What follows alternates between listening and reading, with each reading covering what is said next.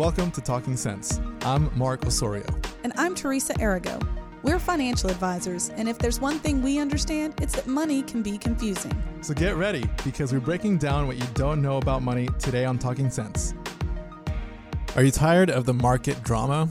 We are too. It's kind of like that bachelor party where somebody takes it way too far and you just want to tell them, go home, you're drunk, okay? And that's kind of how we feel right now about the stock market, you know?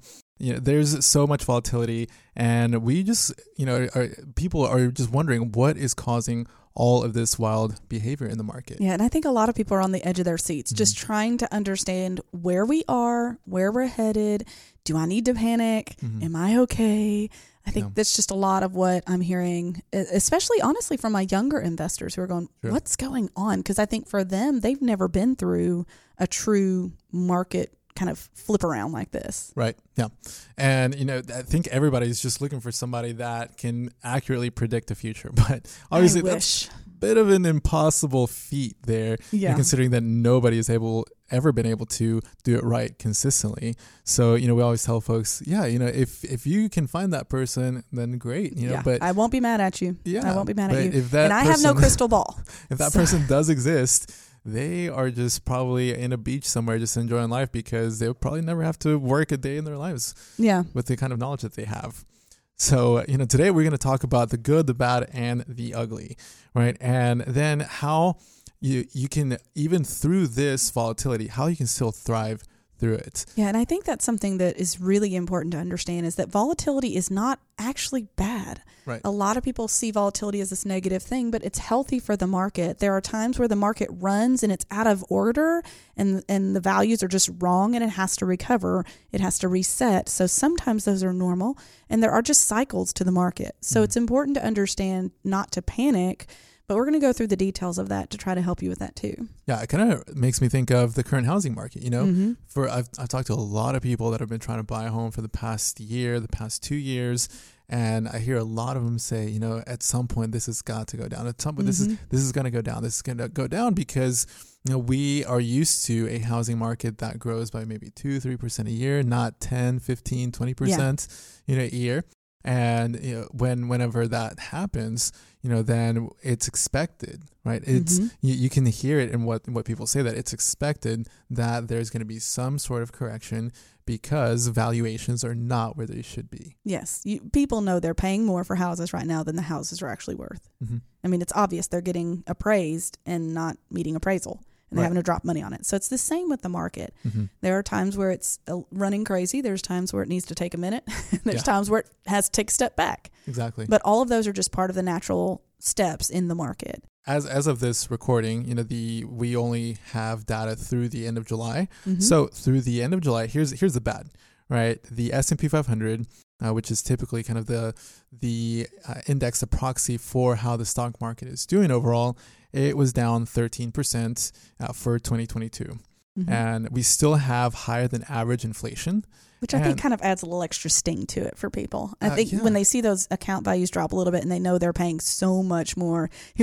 So my kids, I joke that they're constantly, I'm always talking to them about finance topics, trying to be intentional. We went to Walmart last night and we got like 5 items and it was $90. And my daughter said, how in the world did that add up to $90? And I went, well, babe, this is life right now. Yeah. But I think it does. It adds a little extra sting to those downturns when that's happening. It absolutely does, because as people are going to the pump, as people are going to the grocery store, they're thinking, okay, how much money did I just put in my retirement account? Oh, and how much is that worth now? It's going down while all my expenses are going up, right? It makes it a very kind of difficult sell to tell yourself, right? Yes. To still keep investing. And understand that we as advisors have these same kind of battles with ourselves that we have to overcome too. So we're not speaking from a place that we don't experience. Yeah, because this is something, again, that we have to do ourselves.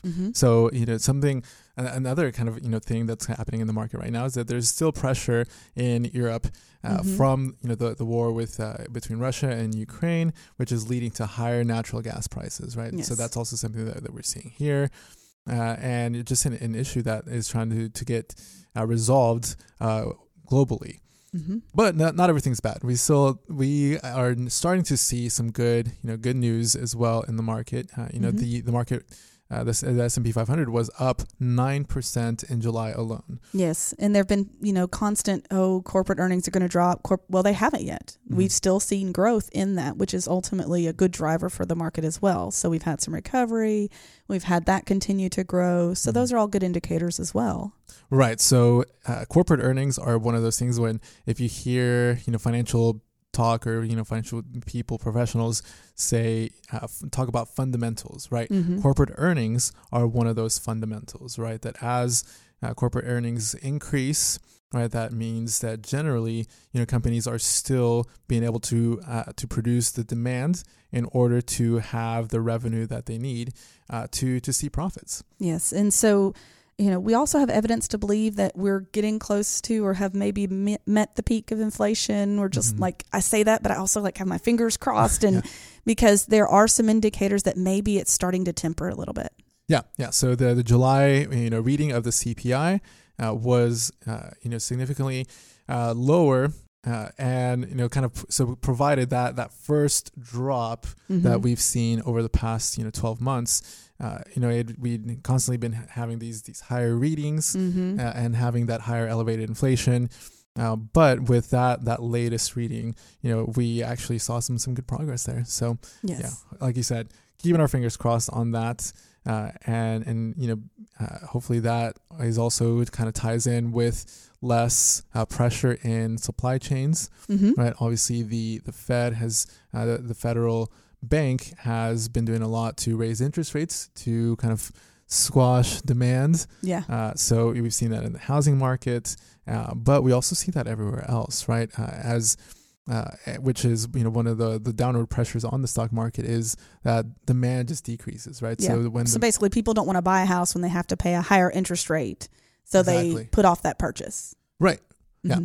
And with that, people are just kind of are naturally just protective in that sense, right? So they're going to start protecting their wallets, and which kind of gives a little bit of a negative sentiment on the market, right? So, but from history, what we also know is that rebounds from a shallow bear market, right? So a bear market is whenever the stock market is down 20% from the most recent high. So rebounds from shallow bear markets and midterm election lows have actually been quite strong historically. A lot of people don't, I think, realize the midterm election effect. Right. So midterm elections every couple of years, those actually are always volatile. Yeah. So they're in between the presidential elections, right? So when those happen, those are historically volatile years. And the last one in 2018, the market was down close to 10% by the end of the year, but it rebounded really quickly in the next year. And oftentimes it actually ends positive despite being very volatile throughout the year. Something that we've seen historically in those midterm election years. But history also teaches us many things, and we see throughout history that there's always been the ugly, right? There's always been uncertain times in the market, right? There's always been a reason for the market to be volatile, right? So with volatility, I mean, what that does is kind of what we were talking about earlier, is that it gives us reasons to not invest, right? Due to fear.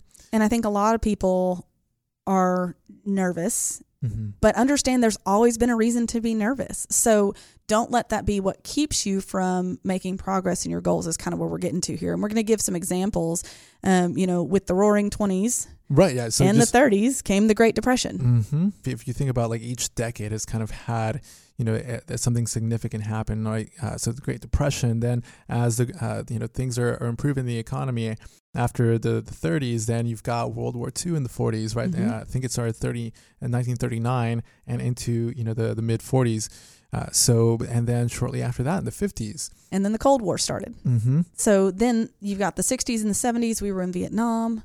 Then the 80s, there was the banking crisis that led to what people were calling at the time Reagan's recession.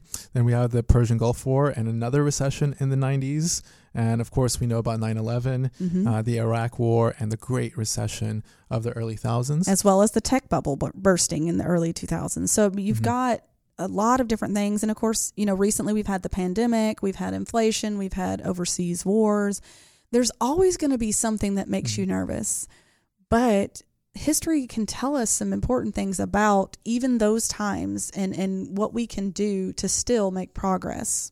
So here's what we kind of want to review here. So these are some things that we can see from history, right? Historical data that, it can help us to navigate through these murky waters, these ups and downs of this roller coaster kind of market, right? So again, past performance is not indicative of future results.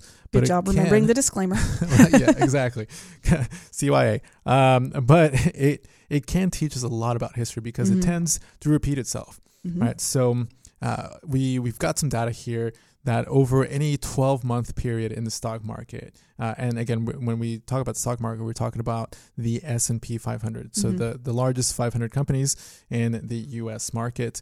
So during any, there's 769 instances, data points in that, and throughout that time, the highest return over any 12-month period was 53.71%. I'd take that.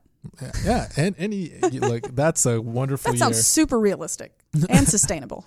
Always. So the counterpart of that, the lowest return over that 12-month period was 44.76%. The average of all of those 769 instances was 8.6%. So there was a total of 567 positive years, right? Where if you just put a dollar or whatever amount in the stock market, you would have ended that 12-month period with a higher balance. There's 202 instances where the opposite would have happened. So you'd have had a negative balance. Right. And we know it's not been 769 years. So we want to be very clear. Like what they do is they pick a January of a certain year, February of a certain year, and they just run it out for 12 months. That's how they do these. Yes. But what it really highlights is that even in a 1-year instance, almost 2 or 3/4 of the time, it was positive. So you still have a chance, 3/4. Why do I keep wanting to say 2/3? 3/4 of the time, 75% of the time, you're going to be positive. But a 1-year period is a really short period. Right. So if you're going to be investing, we typically tell people you don't want to necessarily just invest for a year, but that does tell you that even in that short term, with all the craziness going on, you have the opportunity to build some wealth. Right, because again, remember that all of those data points happened through all of these big, significant timeframes where you had the Great Depression, world wars, and banking crisis and recessions, right? So that's including all of those time periods. But if we stretch this out to a 6-year time period, so we had from this 709 data points. So starting at different points throughout history, the highest return was 236%. Again, I'll take that any day, twice on Sunday. The lowest was 38. I find this interesting. Or negative 38, excuse me. So when we were looking at 1 year, the lowest was 44. But by stretching it to 6 years, the lowest was less. Right. That means you had some time for those ups to offset some of the downs. Exactly. And then when you look at the average return over a 6-year period, it was 58.17%. And of those 709 instances, almost 14% of those were negative. The rest were positive.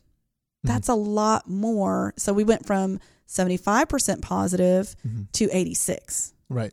Just by stretching that timeline to 6 years. So you can imagine the effect of continuing that out. Exactly. And that's really what we want to drive home today, is that you can still thrive through these times of turmoil in the market by investing in the long term, by not focusing on the short term, but focusing on the long term. Ultimately, what you want to reach, right, and is in the future. It's long term, right? So not getting so caught up in and getting tunnel vision in what's going on today. Yes. And if you've got an investment strategy going where you're adding to the market during these dips, you're just getting extra shares those months to offset some of that down and help you grow your wealth long term.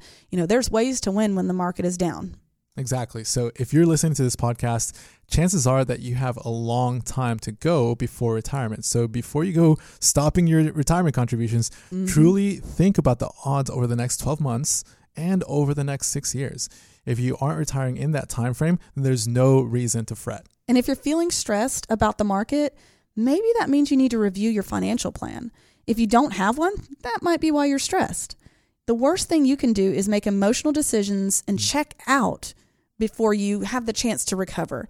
So we've got some other episodes about financial planning, or if you need some help one-on-one, just give us a call. Yeah, absolutely. That's it for us today. If you've enjoyed today's show, you might also be interested in one of our other podcasts, The Fastest 4, to get our weekly market commentary and stay up to date on all things market related.